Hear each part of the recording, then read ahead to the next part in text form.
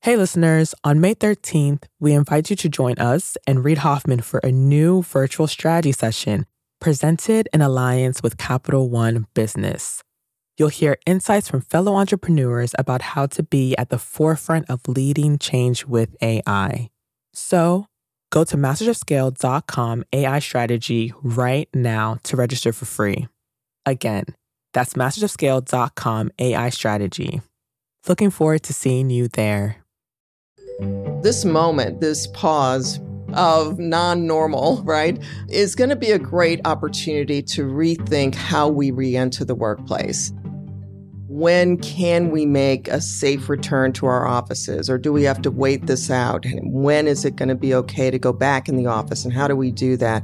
What's the impact going to be on our operations? Well, how much space should I have?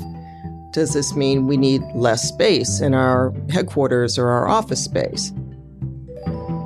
We see this as an incredible time of transformation that can be scary and very difficult to thrive, and to learn the lessons of health safety, to learn the lessons of social change.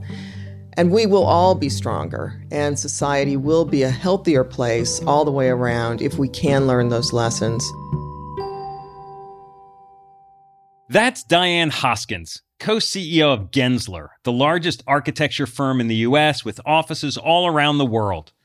As pandemic health concerns have radically upended how we use and think about our work environment, Gensler has found itself on the front lines of helping corporate clients from Google to Bank of America grapple with a swarm of new questions about back-to-work protocols and the long-term future of the office. I'm Bob Safian, former editor of Fast Company, founder of the Flux Group, and host of Masters of Scale Rapid Response. I wanted to talk to Diane because no one has a keener lens on the uncertain workplace environment and the interplay between remote work, in-office collaboration, and the financial trade-offs facing business leaders. Along with her co-CEO Andy Cohen, Diane has galvanized Gensler to bring science, technology, and strategy together, deploying new AI-enhanced simulations alongside human creativity. Diane sees both challenges and opportunities in this moment, and she's determined to bring out a silver lining from the disruption. Let's listen in.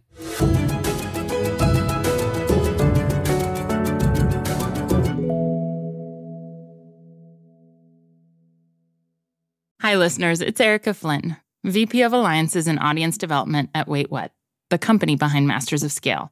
My day-to-day consists of nonstop communication, not only with my immediate team, but with our current partner relationships and with incoming leads from possible future partners, which is why I rely on the ease of Grammarly to keep my communication clear and efficient.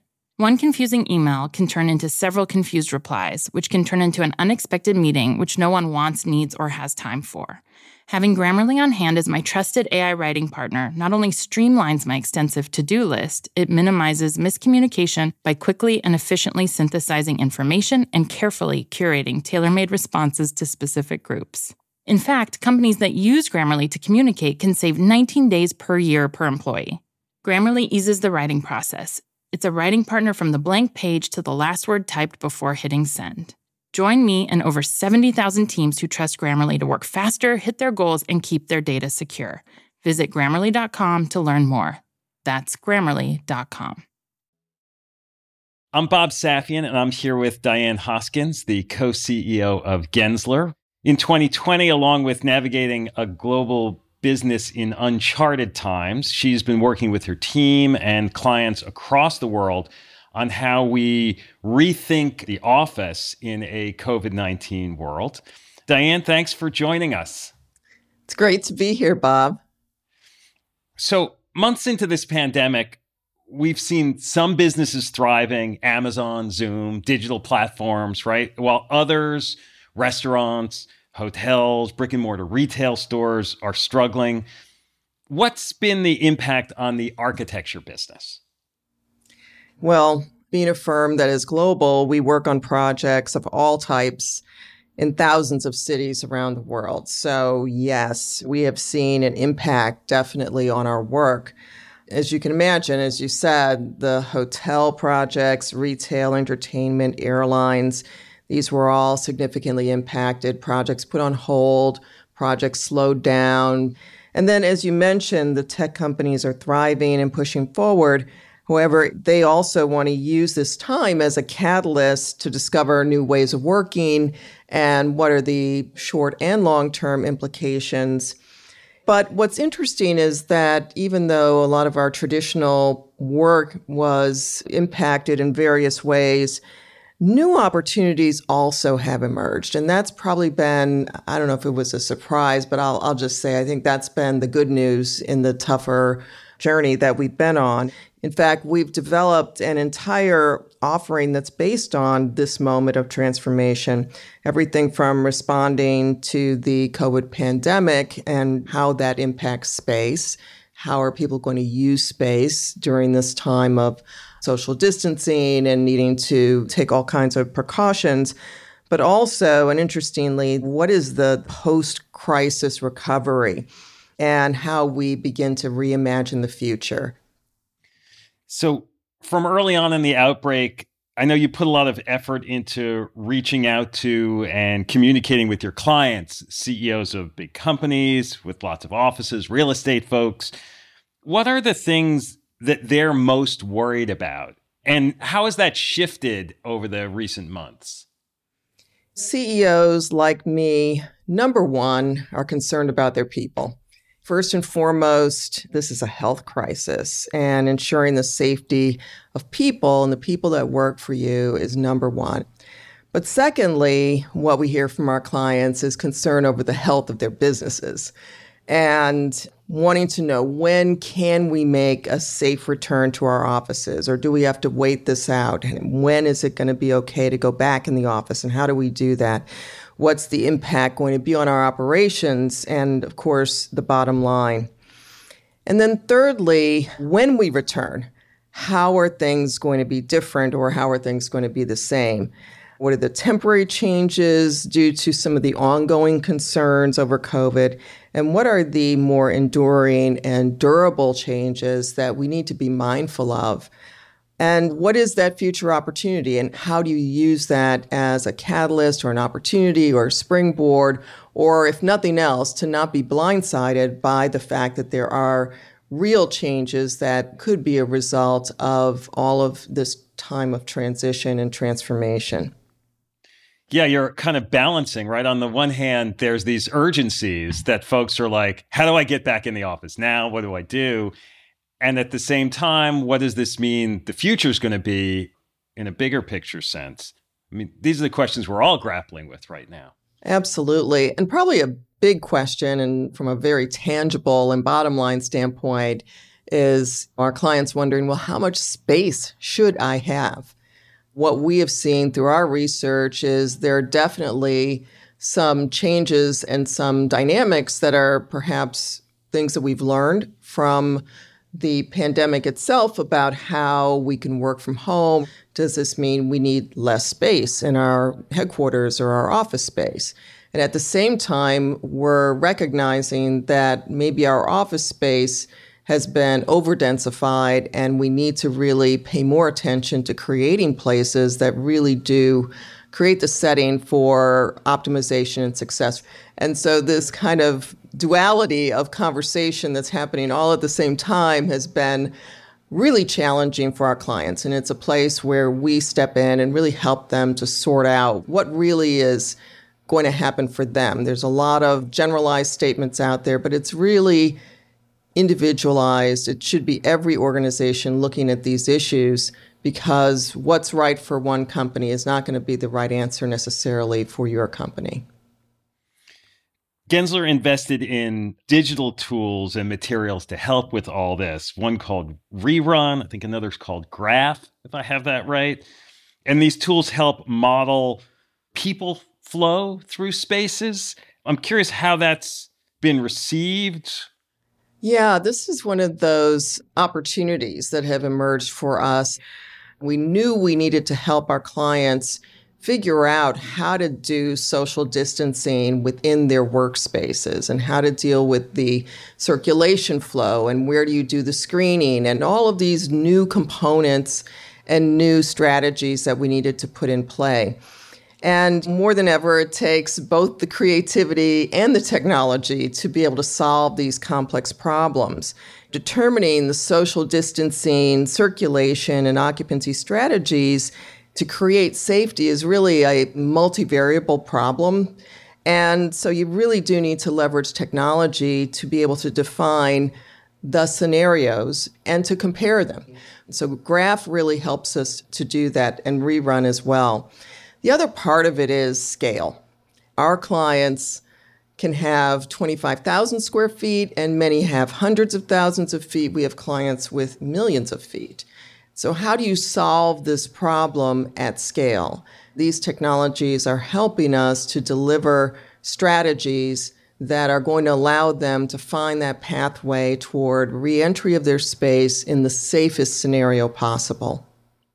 These are simulations. So if I say, okay, what if I have a density of X? How many people does it fit? And what does my space look like? Or if I try changing the space in this way, what does that do to the flow? So you can model all of those things out ahead of time before you build them. Exactly. And actually, that's one of the key things of Graph is that it's a simulation technology. And it also allows you to use sensors to be able to monitor utilization even after it's been implemented. And so Graph is the more dynamic tool. Rerun is more of a planning tool. We've actually created strategies for over 200 organizations to date. And that number continues to increase, and probably over 10 million square feet of work for those clients. We're also developing strategies where, right now it's about placing people and one-way signs and various ways of being able to control the movement through the space. But we're also working on and developing really what I would call more seamless and technology-based solutions. What we're calling our Intelligent Places platform, which is really a way of thinking about from when you enter the space at the front door all the way through the building into the various spaces, a single seamless experience, which has touchless technologies, anticipating movements through the space, ensuring the safety and looking at the density of people at various times, controlling the airflow based on those densities as well.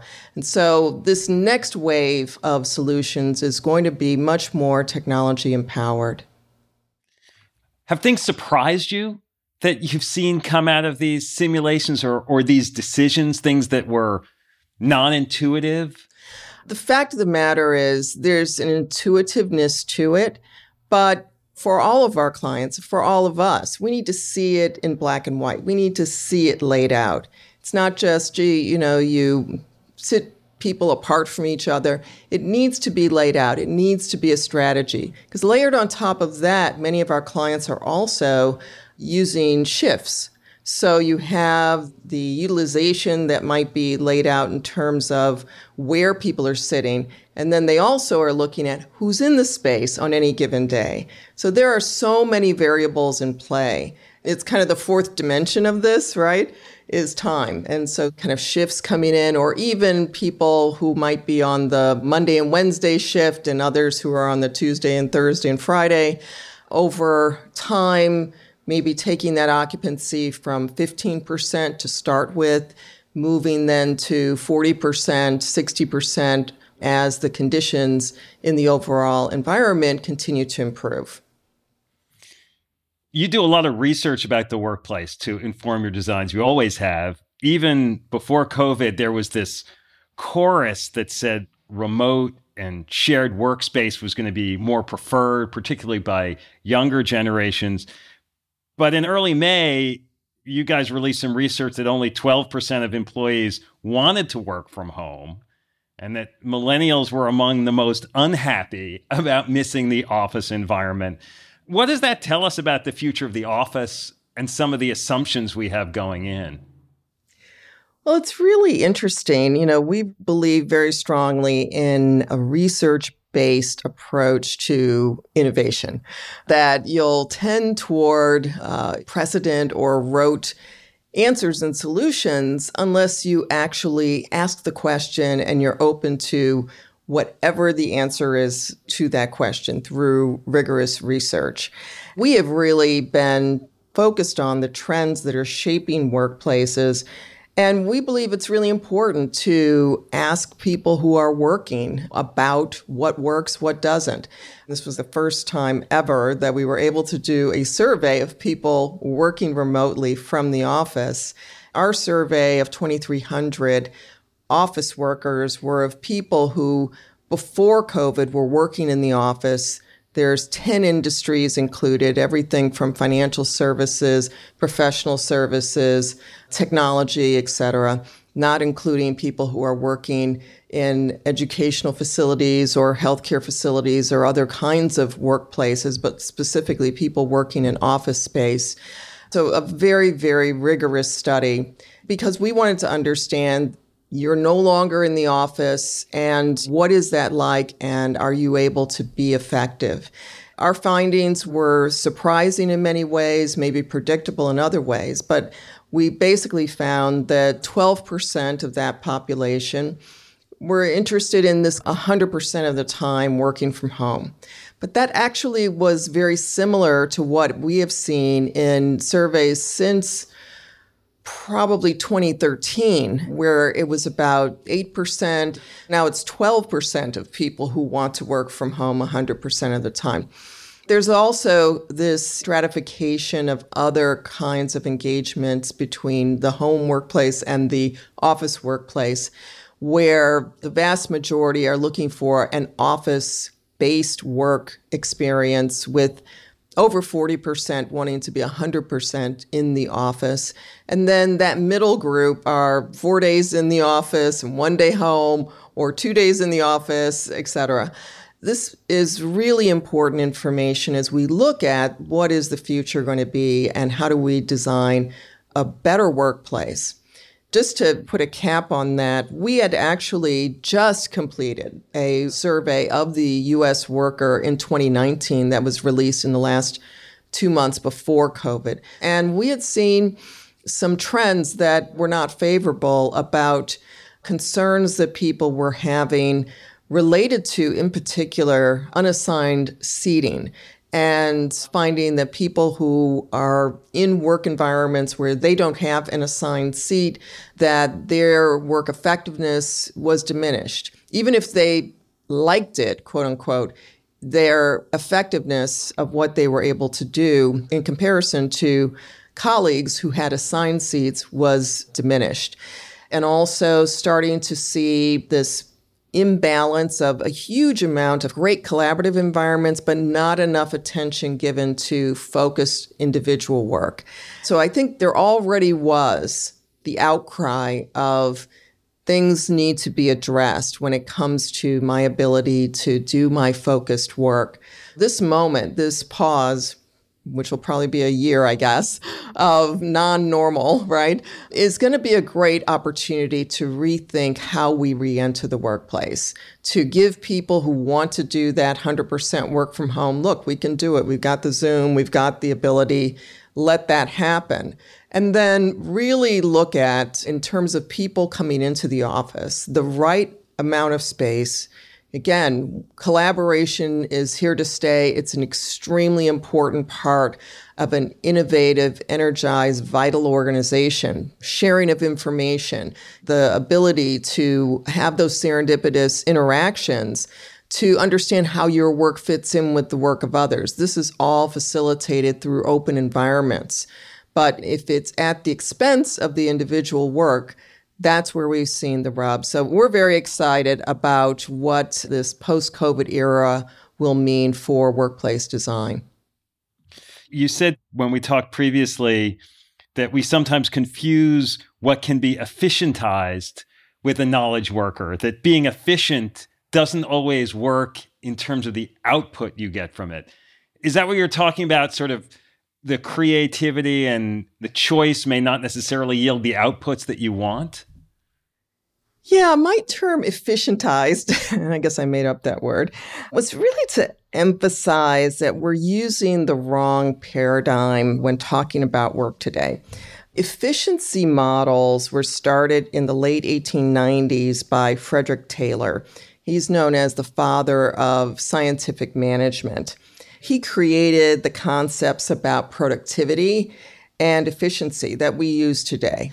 But it wasn't a model for knowledge work. It was a model for factories and steel mills. And it worked out well to really create these very tight efficiencies for work that is task-based and assembly line processes. But it is really out of step with today's knowledge worker. So when we try to overly create efficient space, but we're not really creating optimized work. Knowledge work is a combination of collaboration, of focus work, of learning, and it's happening in different ways all the time and differently for different people, depending upon the task, depending upon the individual, depending upon the organizational culture. Hey, listeners, it's Jodine Dorsey, the VP of Live Events at Wait What, the company behind Masters of Scale. I am constantly tasked with reaching out to teams across a wide spectrum of professions and the vastly different personalities that go with them. Grammarly helps me quickly shift tones to better communicate what I want to say and saves me valuable time in the process. Our upcoming Masters of Scale Summit event features top-tier speakers from CEOs to founders to political leaders. Grammarly's ability to produce on-brand writing helps me properly prepare for each and every thought leader I interact with on stage. It lets me generate the most exciting specialized content for our audience. In fact, teams that use Grammarly report 66% less time spent editing marketing content, which I've seen firsthand with my Summit team. Join me and over 70,000 teams who trust Grammarly to work faster, hit their goals, and keep their data secure. Visit Grammarly.com to learn more. That's Grammarly.com. You mentioned earlier design features like touchless environment and improved air circulation. These are new priorities in this pandemic world. You said to me, we can't forget how dirty these spaces are. Now that we know this, what other features do you think are going to become more widespread? Yeah, we really believe from the technical standpoint, absolutely. We're not going to go backwards. We're learning really important information about health safety, let's call it, that we've been learning all along. We have a lot of touchless technology in our restrooms. We just got to now take that to a much higher level in terms of door handles, in terms of our elevators, our call buttons, even back into the restrooms. There's more to be done in terms of touchless. That is definitely here to stay. When we look at things that might have been done in older cities way back, we hardly think it's possible that people would have drank that water, right? Oh my God. Well, I think we're going to look back pre-COVID and say, I can't believe we used to touch the door handles. I can't believe we used to touch the light switches and all of these other places where contagion is spread. We really believe very strongly that this is that kind of turning point. Again, it's also with the intersection of intelligent technologies that are also going to create an experience that is just going to enhance how we all experience space, the kinds of anticipatory technologies that can respond to numbers of people using a space or put controls around not having too many people use a space. We have many more tools at hand that we're still going to be looking at how do we craft these to really create the places of the future. This is workplaces, this is our educational facilities, this is going to be our sports facilities, our airports, and these are all good things. So there's a silver lining. We've learned a ton. We're certainly going to do the things in the built environment that create safer and healthier places. Obviously, in the science side of this, they're coming up with their end of the bargain as well. And we're all going to be better off for it. You have such a view across different industries at this time. I was thinking about how tech firms, many of them have said, we're going to keep working from home into 2021 and maybe even till the end of 2021, almost making it sound like the tech folks are smart enough to be creative and get everything done without having to be in an office. There are financial service companies who are hurrying more to get back to work. You're hearing from folks on both sides of this. Is it about a difference in the work? Is it about a difference in the perspective or the business models? Why is there such a range across these different areas? Great question, by the way. And you are so right. It ranges from we never left our office to we're not going back for 2 years and everything in between.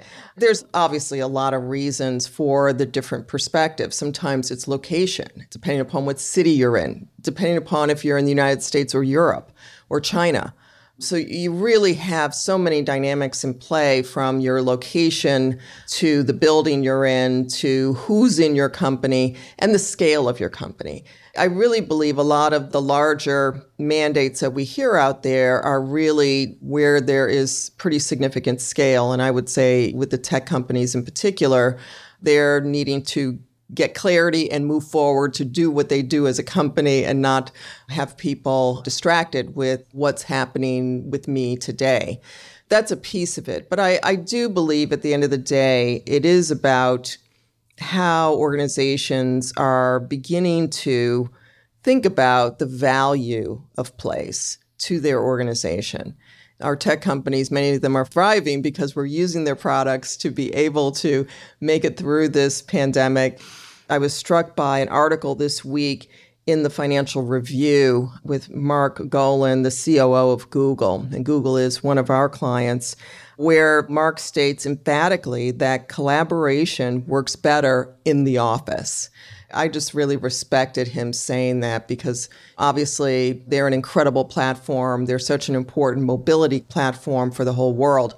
But he understands that for them to be able to be the creative engine that they are, that they need to be together in the office. He said that right now we're leaning on the relationships we all built at work.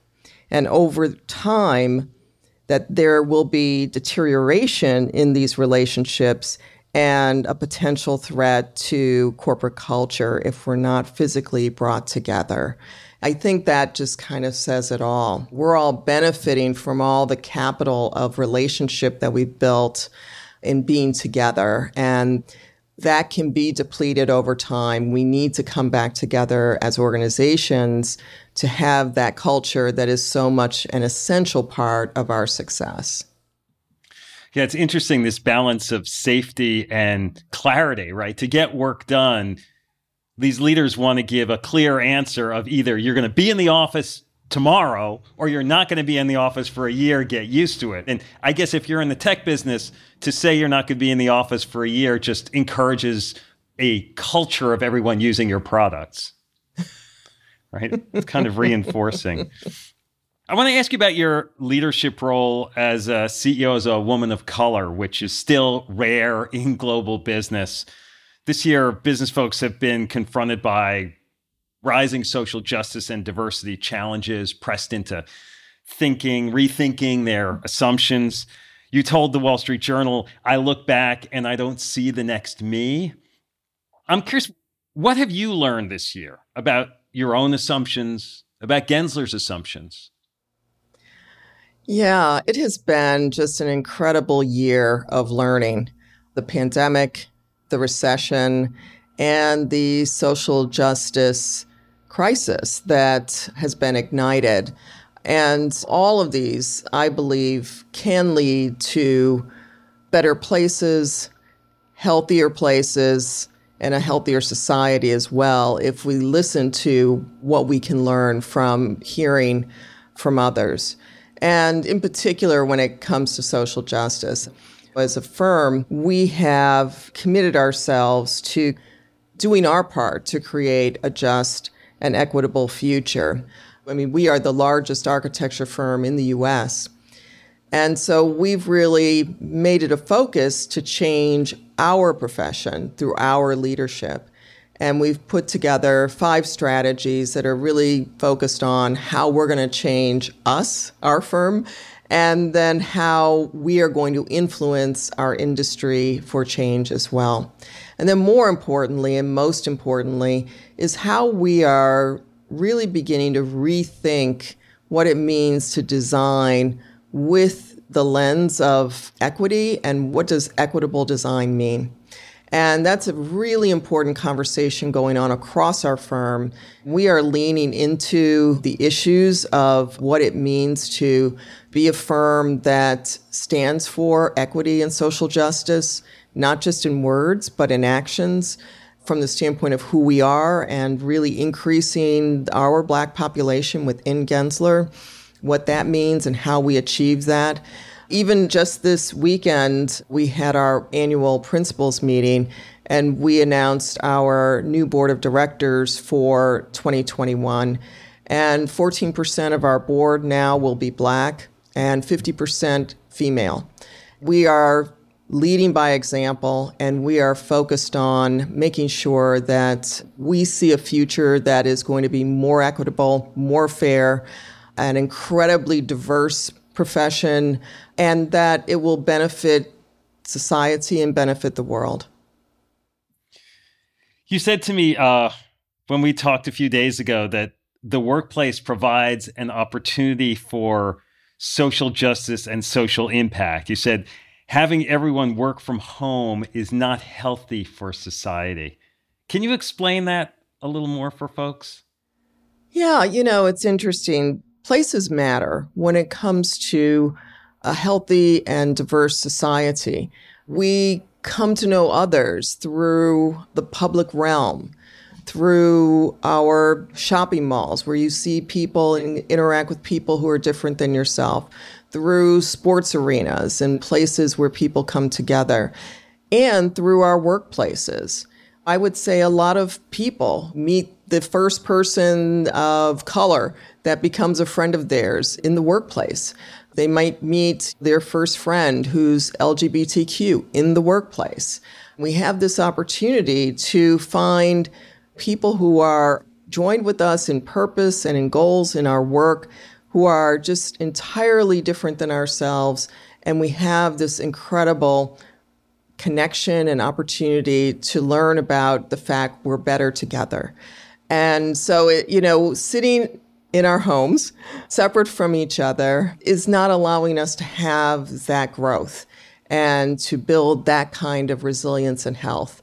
And so our workplaces need to be diverse, and diversity needs our workplaces. These are such challenging times. Do you get stressed? Are you stressed about it? Are there things you do to manage your stress? Oh, boy, great question. I wasn't ready for that one. It's funny. Of course, we were all stressed when COVID started. I could just feel the adrenaline every single day from sunup to sundown. You just insatiable, feeding yourself all this information, trying to learn about what was going on and how do you respond, and trying to make good decisions, trying to stay up on what was going on out there, and information changing every day, 24 hours a day. That is extremely stressful. So definitely. I think psychologists say that no matter what happens to you, that you have this set point that you return to. So I would say that I've returned to my normal set point. And it's important to be able to move away from just a panic zone into that place where you can be an effective leader, where you can actually make a difference and move through this and find that place on the other side. What's at stake for Gensler in this moment? In many ways, and I say this with huge humility, our firm is built for this kind of moment. I would say that bringing our optimism and ingenuity to the challenges that we face is something that has been an important role that Gensler has played. Early on, my partner Andy and I really felt like we needed to, quote unquote, take a stand and figure out how you would create a space if you could re-enter. If you could, what would it look like? How would you go about it?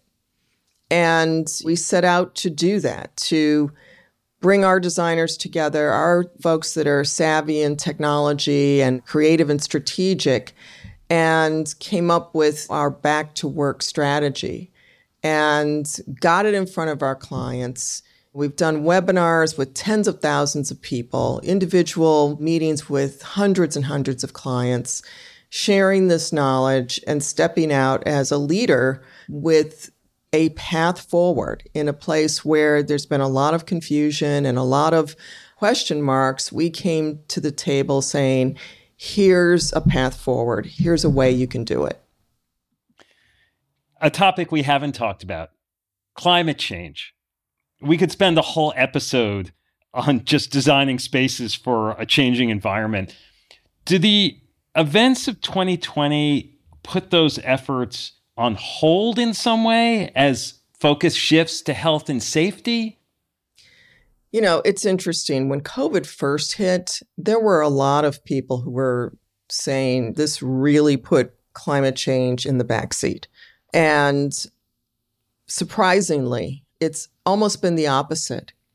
This experience, 2020, has truly been a wake-up call for climate change for many reasons. In some ways, it proved that regardless of our sense of safety and infallibility, that the unimaginable can happen, and at a global scale. Most of us have never witnessed anything that affected the entire world at one time that quickly. But that's what climate change has the potential to do. And what we've seen with the pandemic is it's created an openness for that conversation. It's created more realism around the potential. So there really is a drive to really answer the call of how do we create greater resiliency. Of course, we're watching what's happening on the coast with fires and the extreme heat, and then another year of hurricanes that just seems to be nonstop, continues to remind us that climate change is on the move. It's happening. You know, we're only a few degrees of temperature change on the planet that will basically tip us into much more severe experiences than we're already finding with even an extreme year like this.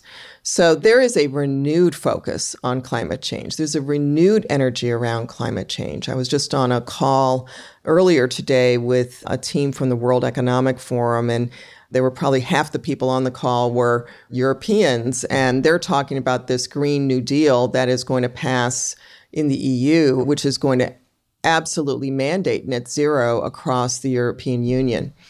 And you can see that it's going to take those kind of moves. Who knows what's going to happen from a national policy standpoint in the US, but companies are stepping out there.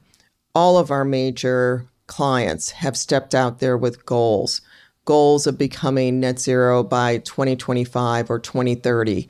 Really pretty amazing goals. And we're partnering with them to figure out what does that mean for the space that you occupy as well, and how can we bring those goals that are about your supply chain and other things right into your built environment strategies. Diane, this has been great. Is there anything that I haven't asked you about that we haven't touched on? Well, first of all, it's been terrific to have an opportunity to speak with you today. We see this as an incredible time of transformation that can be scary and very difficult. And frankly, our hearts go out to the continued victims of this awful pandemic. But this is a time of transformation, and from what we need to do to survive, but also then to thrive and to learn the lessons of health safety, to learn the lessons of social change, to learn the lessons that we will use to combat climate change. And even from the economic standpoint, how you do it and how you don't do it, to learn those lessons as well. And we will all be stronger, and society will be a healthier place all the way around if we can learn those lessons. We are conscious of our scale and realizing that there's an incredible opportunity and responsibility, and we look forward to being a driver for positive change and enhancing the human experience. Well, thank you for joining us. I really appreciate having you here. Thank you, Bob. Hi, everyone. It's Jeff Berman, CEO of Wait What and co-host of the Masters of Scale podcast. Like many of you, my to-do list changes by the minute. Whether I'm working with partners or hashing out legal documents or brainstorming with our team, there is never a shortage of tasks that require attention and constant communication. Like Masters of Scale co-host Reid Hoffman, I know artificial intelligence is a huge part of our future, and Grammarly is an enterprising leader in AI. With Grammarly, what used to take a few hours only takes a few clicks. It's like having a collaborator for my writing, helping me generate better first drafts and tailoring messages to our specific audiences. It's not only a superior AI tool, it is a safe AI tool. And as a CEO, security is always top of mind. Grammarly has 14 years of experience and a business model that never sells our data. Security has been a priority since day one and continues to be integral to Grammarly's values today. Join me and over 70,000 teams who trust Grammarly to work faster, hit their goals, and keep their data secure. Visit Grammarly.com to learn more. That's Grammarly.com. Masters of Scale Rapid Response is a Wait What original. The show is recorded remotely using sanitized audio gear. It's hosted by me, Bob Safian, Masters of Scale's editor-at-large, and Masters of Scale host Reid Hoffman. Our executive producers are June Cohen and Darren Triff. Our supervising producer is Jay Punjabi. Our producer is Jordan McLeod. Scripts by Christina Gonzalez. Original music and sound design by Ryan Holiday and Daniel Nissenbaum. Audio editing by Keith J. Nelson and Lena Sillison. Mixing and mastering by Brian Pugh. Special thanks to Emily McManus, Sarah Sandman, Adam Heiner, Kelsey Capitano, Tim Cronin, Charlie Meneses, and Saida Sapieva. Visit mastersofscale.com/rapid response to find the transcript for this episode, and be sure to subscribe to our email newsletter.